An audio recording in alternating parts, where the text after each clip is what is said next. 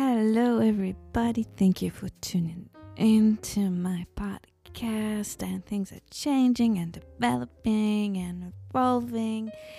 And it's just great. I just wanted to note before I go into the subject, today's subject, that it's really interesting. I found that, I started this podcast just when I was sick, lying in bed, and I would just wanted to try something new. And I know I'm sponsored by Anchor, but it really is a great way to easily start a podcast. Most easy way. And I just started recording on my phone. And it was really silly, and I didn't know where I'm gonna take it, what I'm gonna do with it. And it's really made me realize how people are so afraid to start something, and then eventually, because everybody kind of sees themselves already in the ready step, like something that you need to get to. And people think that if they're not already there, they can't do it. They're not good enough. They don't know what they're doing or whatever. But the fact is, nobody really does. And I think that the people who actually make something out of, if it's a podcast, if it's a business, whatever you want to start, if it's a blog, I don't know. But, it's always going to start a bit clumsy, a bit all over the place. And that's part of it. It's part of it, learning. I mean, if you watch a lot of YouTubers, their first videos mostly not that even good. So just wanted to say just a little note: start doing things you want to do. Don't wait for to be ready. Don't wait for it to be perfect. Don't wait to idea to inspire. Allow it to be clumsy, imperfect. Allow it to be whatever it wants to be, and you'll see how it will evolve into something else. And it's okay to just allow yourself to grow with it. So just a little note and encouragement to people who want to do it. And so today's topic is grounding. All right. I don't know, was it lame? Maybe a little bit. But yeah, grounding. It's really interesting topic in my opinion, because I don't know if a lot of people know what it even means, right? Grounding, it sounds so like, okay, ground, or do I get on the ground? But yeah, I mean, obviously it's also like a psychological term. It's a way and a practice to help you bring you sort of down. So what does it mean? Bring you down, like, to your body, I mean, into the present moment. And the fact is that sometimes we, fly way too high with our thoughts, our emotions. And when we get sucked into that thought, to that feeling that is unpleasant, we kind of get away from our body. Our souls kind of, in a way, want to escape the current situation, and that what happens, we kind of disconnect. We disconnect from where we are, who we are, and we are,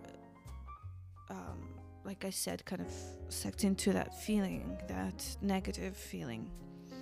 It could be worry, shame, anxiety, depression, obsessing about the past or the future, all of those things that are just not anchored in the now.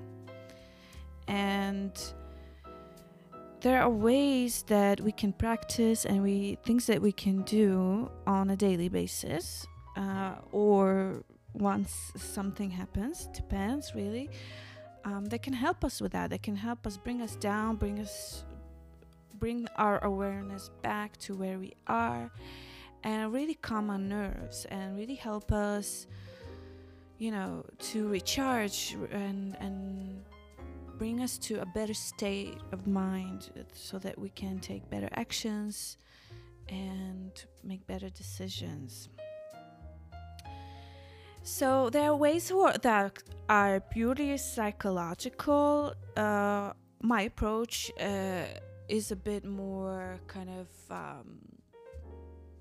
I guess I can say spiritual, but really all of the things I'm going to talk about are not just something weird and crazy. Um, I am sure a lot of psychologists would recommend that as well. So let's get into the ways you can ground yourself. First thing is, most important, beautiful thing to do, and we forget about it a lot, and that is connecting with nature. Nature. Oh, you have no idea. I mean, yes, you do. But the effects that nature has on us, there's this term, biophilia. It's the love of nature. We are kind of built. It's been said that it's in our DNA, that attraction to nature. And not only that, we have that attraction, we have that need, right? We want to go out with friends, we want to go to the park, we want to go hiking. Depends on your preferences, of course, but we are always drawn to that, and there's a reason. It really calms our nerves. There's something about touching the trees, the plants, smelling the flowers, really engaging with nature. And when you engage, when you watch nature and you watch then there's so many beautiful things to watch. I think that's also part of the grounding state, is that nature is really fun and beautiful to watch, and it'd be great if you can just observe and focus on the colors, on the smells, on the textures. It's really a grounding way because it brings you to the present moment, right? You're focusing on what is in front of you, and nature is interesting to watch. So really, I understand the challenge of living in the city. I am currently in London. I have lived in New York, but the good thing about big cities is that there are always parks and gardens that are around you. You can always find a place to go. In the worst case scenario, if you can't even get out of your house, even just touching a plant, having a plant, touching it, smelling it, just kind of interacting with nature, really, really good for us. I remember I was on a tour in this office. I think it was a lawyer's office. What was it? I can't remember now. But the architect was talking there about integrating biophilia, so the love of people to nature, of nature. Sorry. So there were so many plants in that office. It was very spacious. There were plants. There were actually beehives, I remember, on the roof. They were making their own honey. They really integrated that into their office. So while they were working, they were surrounded by this. And it's been proven, studies have been proving that it helps productivity, really affects us in really good ways. So I can't speak enough of how important it is. And I know it's not always fun to if you're not feeling well, especially to make yourself go out. But believe me that as soon as you make that first effort of just stepping out and going there, it will be worth every second. And nothing much you have to do. Just sit on the bench, just observe. And speaking of nature, there's another really interesting thing that I personally really like to do, and it's called earthing. Earthing is basically walking barefoot on the ground, on the grass, or the sand or mud, whatever it is, really. But really connecting with your skin, with your feet, to nature, to the actual natural ground. And they say that it's electrical charges from the earth that affect our physical and emotional health, and it can strain your immune system. That's what they say. But it has an effect, in my opinion, of also bringing your focus to what you're touching. You're feeling those textures, you're feeling that touch, that contact. So that's a great way to ground yourself. And yeah, I think as far as for nature, I've said enough, and I want to go into the next one, which is exercise. I know not a lot of people gonna like this one, but it doesn't have to be intense. I mean, if you love like intense running, and I'm not personally that kind of person, but if you like that, definitely do that. You know how people, like, when they're anxious or worried, they just go for a run, and then they're like more focused, and they can then work better, whatever it is. There's a reason, because it's really grounding. But I'm personally like a yoga person, or stretching, or Pilates, whatever you like that stretches your body. I love yoga because it has actually specific like grounding poses. Anything that really connects to with your floor, with your ground, brings your body like awareness, feeling heavy on the mat. You know how they tell you at the end of yoga session, if you've gone to like a yoga class, and you just like that was always my favorite part of just lying there, and they tell you like just feel your body sinking into the mat, and that's the grounding, that you feel your body heavy, and your focus takes you there. It brings you back to the body, to where you are, and it's really beautiful way to ground. There's the bridge pose. If you don't know, look it up on Google, but it's just like where you're leaning on your when you lying down with your legs folded, and then you lift your pelvis, and you kind of create this bridge. It's told to be like really good one. I imagine the child's pose is also a good one, but yeah, you can definitely look it up. But there's so many yoga stretches and exercises that you can do, which brings me next to breathing, breath work, and affirmations. Breath work can be amazing. A lot of psychologists recommend all this kind of breathing. There's so many different exercises of breath that you could do. My personal favorite, you can do it. Let's do it together right now, the breathing exercises. So just wherever you're seated, place your feet firmly on the ground. Again, that focus of being firm on the ground is important, right? Feel yourself sitting heavily on the chair, your contact with the chair, your feet on the ground, all right? And then take your hands and place them on your lower abdomen, right? So you're just kind of holding your lower belly, okay? And a good breath for grounding actually is just to breathe only through your nose. And you would do it, inhale on a count of 5 and exhale on a count of 5. So inhale, 3, 4, 5, right? And exhale, 3, 4, 5. Okay? And do it again. And exhale, 3, 4, 5. And you can close your eyes if you wish to. And then when you breathe, you focus into your lower abdomen. And really breathe down. Take your breath down. And when you breathe in, puff out your belly. Just, relax. Nobody's watching. You can really relax your belly and just puff it out. And contract when you breathe out. And affirmations while you're breathing that you can say is that I am secure and grounded. All my needs are met. I am present with myself. I am confident and strong. I let go of fear. I am fearless. You can say some things on the inhale, some things on the exhale, whatever feels good to you. It could be I'm secure and grounded on the inhale. I am fearless on the exhale, right? Whatever you like. But it's a great way to ground yourself.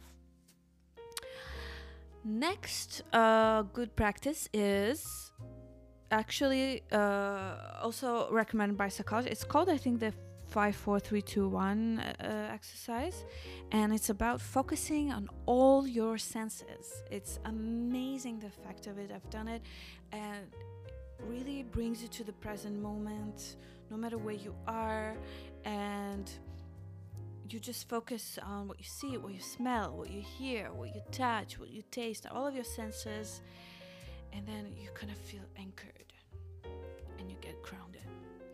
So 5, 4, 3, 2, 1 is because try to focus on 5 things you see, 4 things that you touch, 3 things that you hear, 2 things that you smell, and 1 thing that you taste. All right.